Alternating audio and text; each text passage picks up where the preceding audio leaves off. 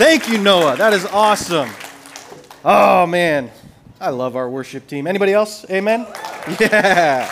Oh, so good. Well, good morning, and welcome. Good morning. My name is Steve Case. I'm one of the board members here. This isn't a sweat rag. This is, if any of you don't feel out of your altruistic heart to donate blood, did you know that you get, don't be cold-blooded, it's Shark Week? So you get a Shark Week Red Cross. Man, we take the blood seriously here at the Point Church, absolutely. Well, good morning again. My name's Steve Case. I'm one of the board members here at the church and serve on the teaching team. And we're launching a new series today, Find and Follow. It's all about God's call for all of us to have a role in helping people find and follow Jesus. And today, I want to talk about the role specifically of the church in that.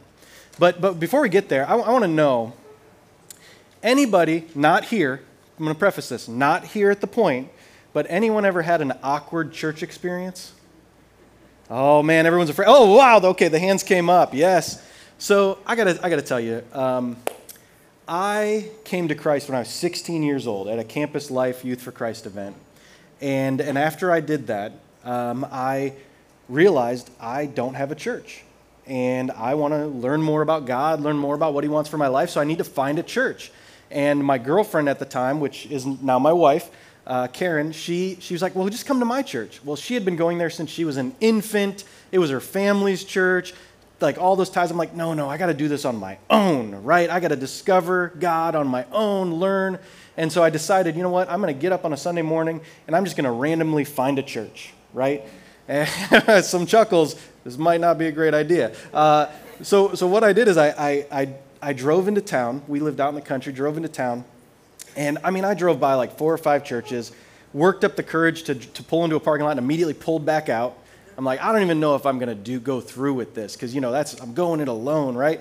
And I finally worked up the courage and I pulled into this small church on a side street because the sign said service starts at 9:30, and I looked and it was 9:35. So I thought, oh, this is perfect, right? I get to go in after service started, last one in, first one out, invisible. You all know what I mean, right? And so I was like, all right, I parked. Didn't see that many cars, but really didn't register. And I went to the door and I went, right?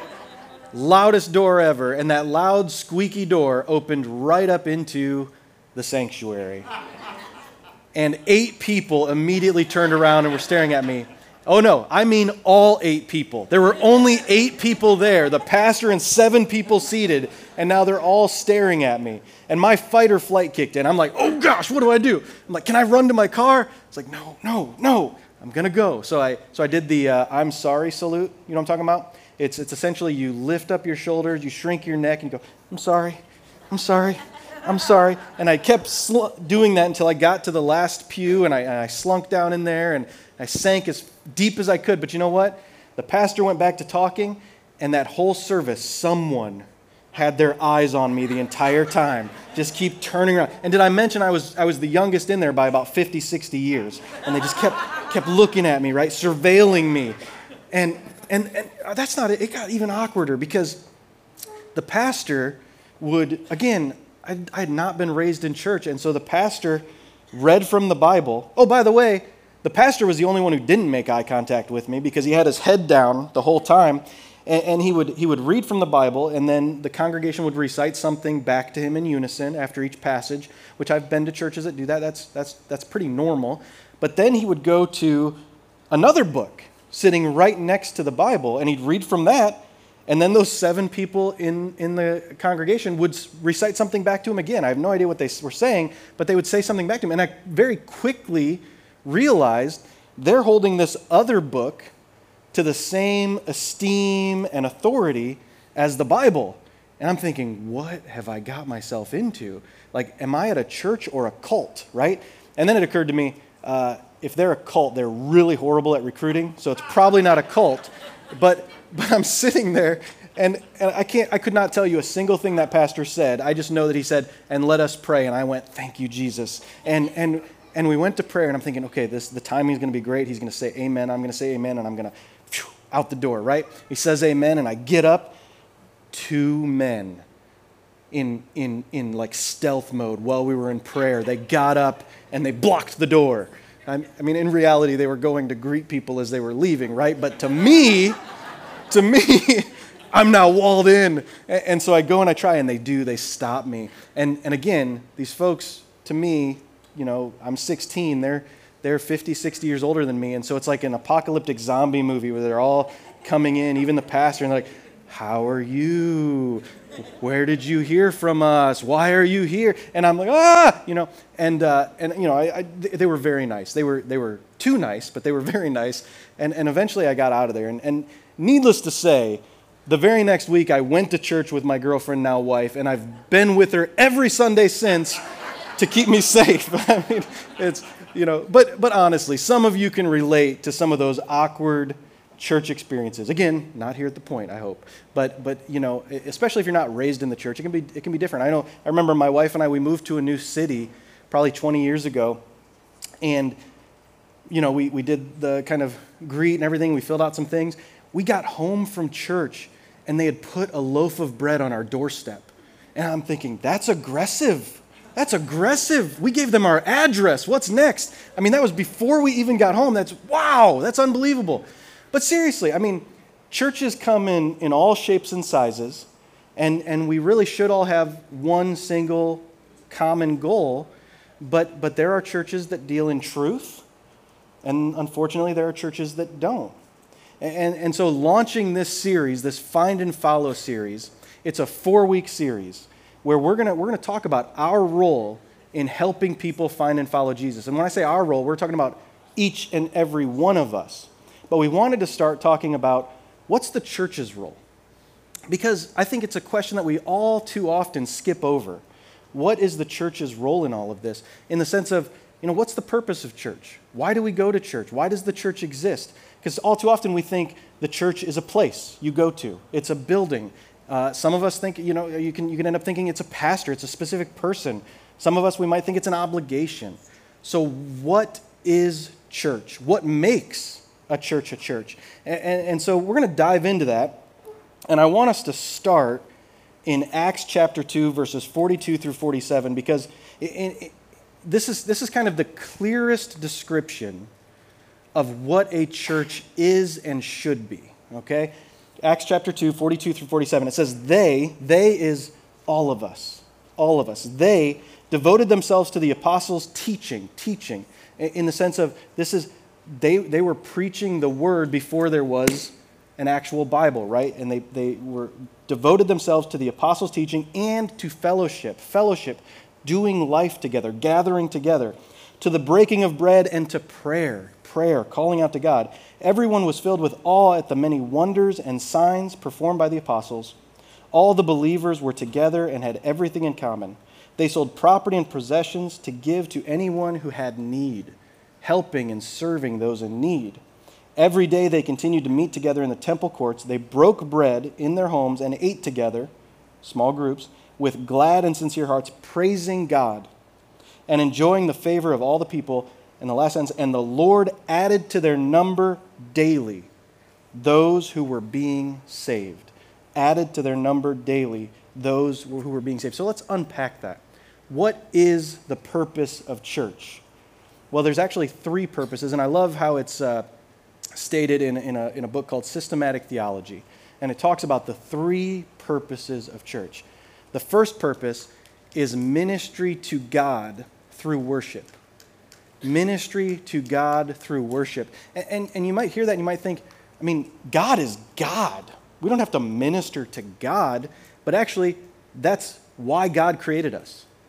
God created us to worship Him. God created us to honor Him. And so when we're here on Sundays and we're doing this amazing worship, like Noah can even sing, really unbelievable.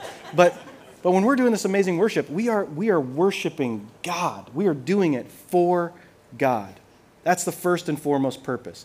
The second purpose is ministry to believers through nurturing. Ministry to believers through nurturing. And this is that all of us, if we have called Jesus Christ our Lord and Savior and we recognize his authority over our lives, we all have some growing to do. We all start as born again, as infants, and we have to understand the Word, who Jesus is, who God is, what the Trinity is, and what the Holy Spirit does in our lives. And we have to understand all of that so that we can grow, in our faith, right? It's actually, if you look at Ephesians 4:11 through 14, it says, "So Christ himself gave the apostles, the prophets, the evangelists, the pastors and teachers to equip his people for works of service so that the body of Christ may be built up until we all reach unity in the faith and in the knowledge of the Son of God and become mature, attaining the whole measure of the fullness of Christ." The role of the church is to help all of us mature through the nurturing and care and biblical teaching, because then, and the passage continues, then we will no longer be infants, tossed back and forth by the waves and blown here and there by every wind of teaching and by the cunning and craftiness of people in their deceitful scheming. When you step into a church that says there's another work equal to the Bible, we have to grow to be mature to know that that is not true. Truth is here. Truth is in God's Word, right? And so we have to minister to each other in nurturing spirit. That's the role of the church. And then third, and where we're going to land, is ministry to the world through evangelism. Ministry to the world through evangelism. And back in Acts chapter 2, it says that when we're together in unity, the Lord added to their number daily those who were being saved. Added to their number daily those who were being saved. And honestly, what we're talking about now is, the church exists to bring God to the culture, not the other way around. All too often, we allow the culture to inform our view of God, our experiences to inform our view of God. But the church is designed so that we all can come here, learn truth, understand who God is, and take that out into the world. I love in the first verse of the first chapter of the Gospel of Mark, it says, the beginning of the good news about Jesus the Messiah, the Son of God. The good news. So many places in the New Testament, the gospel is referred to as the good news. And the writers were very intentional in using that word. The Greek is euangelion. And it literally translates to good news, but it's the context in which it was used. Because back then, when a city or a city-state would go to war, and they would fight a distant battle, they would send a messenger, and that messenger was called an evangelos. And that messenger would come running into town, and as he ran into town, he would yell, euangelion, and it meant victory. Good news, I have good news. We are winning. We won the battle. We have victory in battle. And it's very intentional to use that word because God knows that we are in the midst of a battle. We are in the midst of a cultural war. We are, as a church body, we are called to take the good news out to the culture, out to the world. Euangelion. And that is where we get evangelism and evangelists, because that's what we're called to do in the Great Commission. Jesus could not be more clear. In Matthew 28, he says, "Therefore go and make disciples of all nations, baptizing them in the name of the Father and of the Son and of the Holy Spirit, and teaching them to obey everything I have commanded you. And surely I am with you always to the very end of the age." So a church, a healthy church, has to be focused on worshiping God, has to be focused on nurturing each other to raise us up from being infants to being mature. And it has to be focused on looking outside to reach the world and spread the good news. Amen? Amen. Now, let's go a little bit different practical way. And churches come in all different shapes and sizes, right? Churches do things differently. And there's really four core ways in which churches operate, and it has to be balanced. It has to be balanced in which they operate, because if you become dedicated or honed or focused on only one, you become imbalanced and you miss the core mission of God's purpose for the church. So let's talk about that. So the first type is the house church. The house church. This has gained a lot of popularity recently because the house church is, let's go back to the way it was 2,000 years ago. Let's go back to meeting together, doing life together, getting in the Word, and just being together. It's organic. It can be something beautiful in that you are having these experiences in home, in small groups and everything else, the house church. But what can happen with a house church, if that's your sole focus, is the organic doing life together, you can actually discover that it's not a church at all. Because if a house church has to pre-qualify someone to join them, or the group has to vote on whether someone can come in, that's a small group. That's not a church. Because one of the core purposes is ministering to the world, helping people find Jesus, right? And so churches that are balanced, they use the small group model for that. And there is a way to do a house church in that way, for sure, but you just want to mention that can happen. The second kind is the attractional church. The attractional church is something that's very important because it's, frankly, how do you get non-believers to come to church on a Sunday when they have all these awkward experiences in church, right? So in some way, a healthy church has to attract non-believers to fulfill the mission. And so there's different ways in which you do that. You do it through having great worship music, right? You do it through having dynamic speakers. If I do so, no, just kidding. Caleb's over there. I'm talking about Caleb. Things like that. But that attractional. But what can happen? If that becomes the sole focus, attracting non-believers, then you might miss on helping people grow, helping people learn how to follow, helping people mature. And what can happen in a church that's only focused on the attractional, get non-believers here, is that as people are trying to mature in their faith, they say, man, I need to go somewhere that they're teaching like deep stuff, deep theological stuff, and I need to go somewhere that, then you use big words like our expository and exegesis and da-da-da, and all that. And so then they find what's called an educational church. An educational church. You need that in a church, but if a church solely focuses on the educational side, what can happen is in an educational church, it becomes closed off. It becomes so focused on I want to teach our current flock. And so it's classroom style where the pastor is teaching like seminary level lectures and folks are coming in with the Bible and commentary books and other things like that. And the focus is on caring for the people who are currently here. And it can feel like if someone is visiting, that maybe they're not welcome. Maybe they're interrupting. And maybe they're not prepared or equipped for it. And so they feel isolated or alienated. And so you have to strike that balance. And then the last one is missional. Missional. Any good, balanced church has to be missional in going out and serving the community and the world, right? That is helping the poor, helping the homeless, helping widows and orphans, social issues, things like that being relevant in that regard. But when a church says that our ethos is just that's our sole focus, what can happen is that the people who call that church home, they feel like they have to. They become obligated to, and they're doing so much that nothing's being invested back into them, and they face burnout. Right? And so you have to strike that balance. And honestly, one of the things I love about the Point Church is we do strive for that balance. A few years ago, Deanna led us in creating a new grow group model. And that grow group, the fundamental mission is doing life together.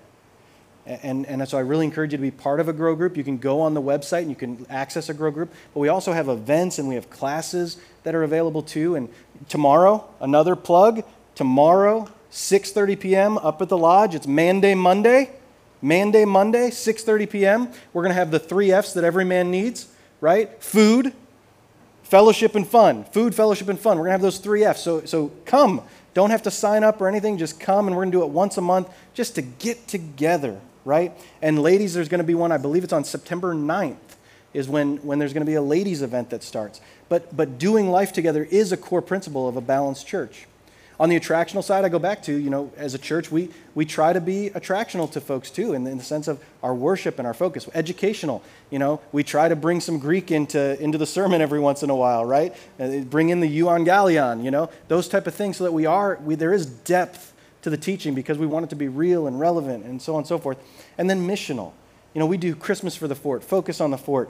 We do Christmas Palooza. We have folks in El Salvador, well, on their way, actually, right? But those type of things. We've had people go to Kurdistan, Dominican Republic, all over the world, right? And that's what we are. That's our ethos. And it's all informed by our 7 core values as a church.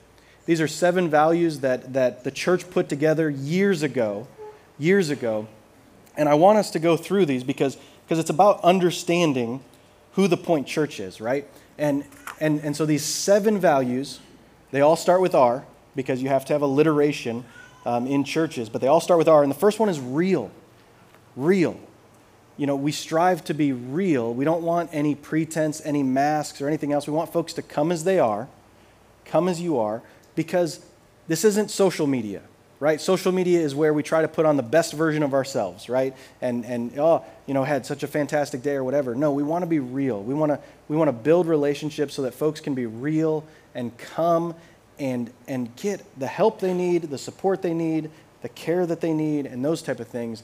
And the hope is that as we grow and mature, that realness on Sunday morning spreads throughout the week, right? That's the point. We try to be very relevant. We want to be focused on current issues, and we want to talk about real, practical solutions, because the Bible is the living and active Word of God. And so in any situation today, the Bible is still relevant. The Bible is still relevant, and so we want to talk in terms of how the Bible applies to the issues of today, because we're talking about how do we take God to the culture? How do we take God to the world so they understand how God informs everything? We are relational. One of the things that I gravitated towards when we first started calling the Point home is the hugging culture of this church. That was foreign to me, but pretty quickly I'm like, I want to hug people too. I'm not much of a hugger, but I want to hug people. And the hugging culture, the relational culture, that really it's about doing life together and being together. And we want people to feel loved when they come here. Honestly, in John chapter 13, Jesus tells us, "A new command I give you, love one another. As I have loved you, so you must love one another. By this everyone will know that you are my disciples, if you love one another." So we strive to show that day in, day out. We're redemptive. We know that our God is a redemptive God. He redeems us. He redeems culture. And one of the things I look at, December 25th was a pagan holiday. And God said, I'm going to take that back. And that is going to be the day that we celebrate the birth of Jesus Christ, right? And we try to live that out here at the Point with even our worship music. When we do a special song, it could be a secular song. And the hope is that when you hear that song on the radio or in your iTunes or whatever, that you think about the message that was related to that song, that you think about the church instead of thinking about maybe some of the other things that are out there in secular music and things like that. Risk-taking. If you were here a few weeks ago, you know that we do not take risks in children's ministry. No, we do not take risks in children's ministry, but we take risks all over the place. I mean, we've talked a few times about our team in El Salvador, going to El Salvador. You know that the United States Department of State issues travel advisories for countries. You can go look up a country and it'll issue a travel advisory. It's on a 4-point scale. El Salvador is a level 3. And do you know what they say about traveling? If you're planning to travel to El Salvador, they say, this is the travel advisory, reconsider travel. Reconsider travel. Because it's risky, it's dangerous. It is one of the most dangerous countries in South America. And the reason they say reconsider is because of the homicide rate, because of the rate of kidnappings and things like that. But Todd and Deanna are leading that group because we know that there are people living in that every day. People who are struggling with this every day, and they don't know that they have Jesus standing right there with them. right? And so that team, tomorrow, they're going to be going door to door in El Salvador, telling people, sharing the good news, the battle that we're in, sharing the good news, and sharing the food that you all prepared for them. That's how we're risk takers. We're reliant. We are reliant. We are a church that we want to be reliant on each other, reliant on the community of other churches, just like the prayer vigil that we're going to be doing down at Electric Works. That's a community of churches that are gathered together and relying on each other to pray over the community on a regular basis. We're reliant on the Holy Spirit. But I'll tell you, my wife and so many other ladies here at the Point Church, there's a ladies group, and not a week goes by that there's not somebody who reaches out in that group and says, I need help. And my wife is and so many others are taking food to someone because they've been injured or they're facing an issue or taking other things and just helping because we know that we're reliant on each other. And so if you're not connected to that Facebook group, if you're not connected to the men's group on Facebook, get connected because we want to be a church that relies on each other. And then finally, reproducing. We firmly believe that a spiritually healthy church reproduces spiritually healthy believers. Or state this, spiritually healthy believers reproduce spiritually healthy believers. And that's what we're called to do, and that's what this whole series is about, this helping people find and follow Jesus is how can we help reproduce ourselves, reproduce that faith and love in Jesus Christ. And I got to tell you the other thing, as I was praying over this message, there was another R that came to mind. We heard the update from Britt and we heard Josh just talking about this season that we're in of looking for a senior pastor. And it's been over a year. But this church, all of you are resilient. Because there's so many people who have stepped up in such big ways. The staff, our staff is doing double duty on so many things. The pastoral search team has given their time, talents, and just their heart and soul to this process. Like Britt said, they have a 32-page document that the candidate poured his life out onto, that they have to comb through and they have to pray over. Is this who God is leading us to? Volunteers, the unsung heroes on Sunday mornings who are giving of their time and volunteering to keep us going, to make sure that the tech is running well and everything else. We have all of you who have been resilient in this season, trusting God and trusting the process, trusting our pastoral search team and trusting the board so that we are seeing that growth. Because a healthy church is a mix of mature believers, growing believers, and infants. And so when we see this, our church is so healthy because of all of you, because of your commitment and your love for what God is doing here. And I just thank God for all of you. And if you're here for the first time or you're still feeling it out, man, you're stepping into something awesome. You're stepping into something beautiful. I love the Point Church. Amen? Amen. Now, the point of this message, though, is to lead into the rest of these 4 weeks.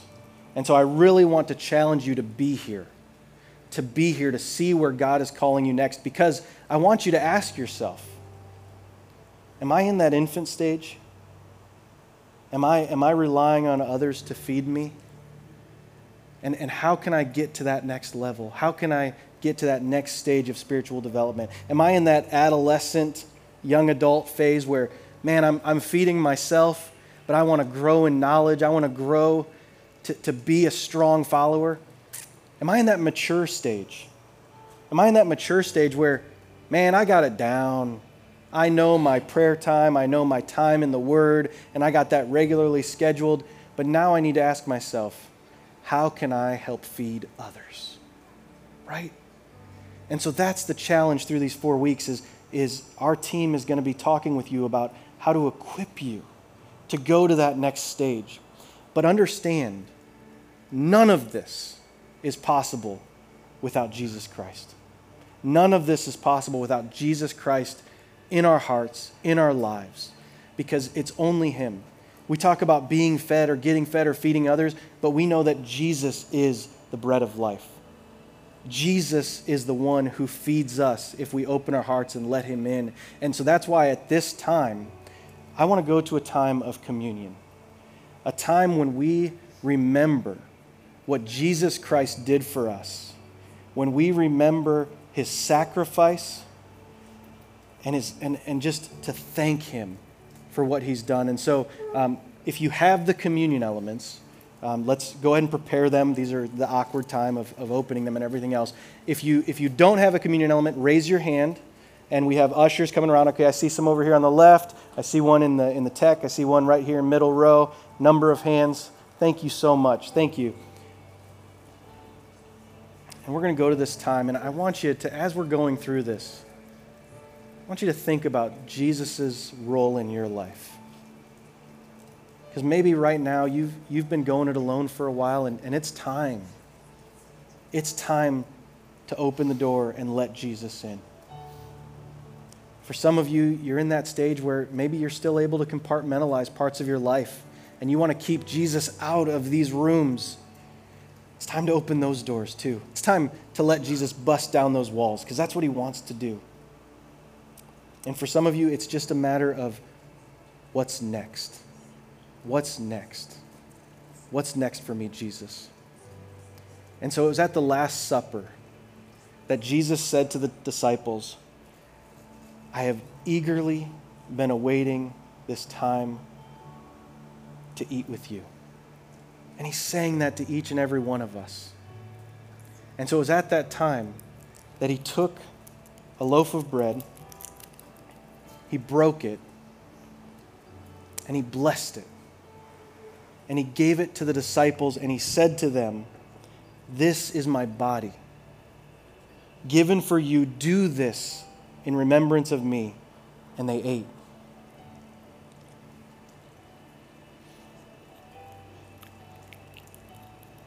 But he didn't stop there. He then picked up the glass of wine,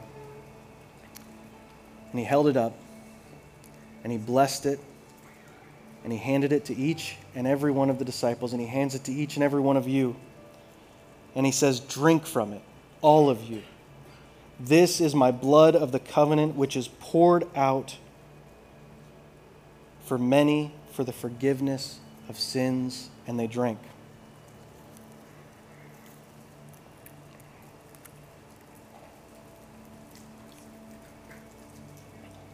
Let's pray. Lord, we love you, and we thank you so much for everything you've done for us. Jesus, it's sometimes hard for us to understand and fathom what it is that you did for each and every one of us. But Father, we believe and we know that you died for us, and that out of it, every sin, past, present, future, everything we will do in the future, you know, and you have forgiven us. Jesus, we love you, and we thank you, and we thank you for this church. We thank you for the Big C church that is here, and we thank you for the Point Church. And God, we just pray that you show us where we can plug in. Show us where we can step up. Show us where we can help, not at the Point Church, but anywhere, God. Present us with opportunities to serve you more. Father, we pray that you help us to feel your presence, to know your love, and to live our lives according to your will. God, we love you and we thank you. In Jesus' name, amen. Thank you. Appreciate Give it to you? Steve. All right. Steve, thank you so much. God bless you, man. Thank you. We thank God for you.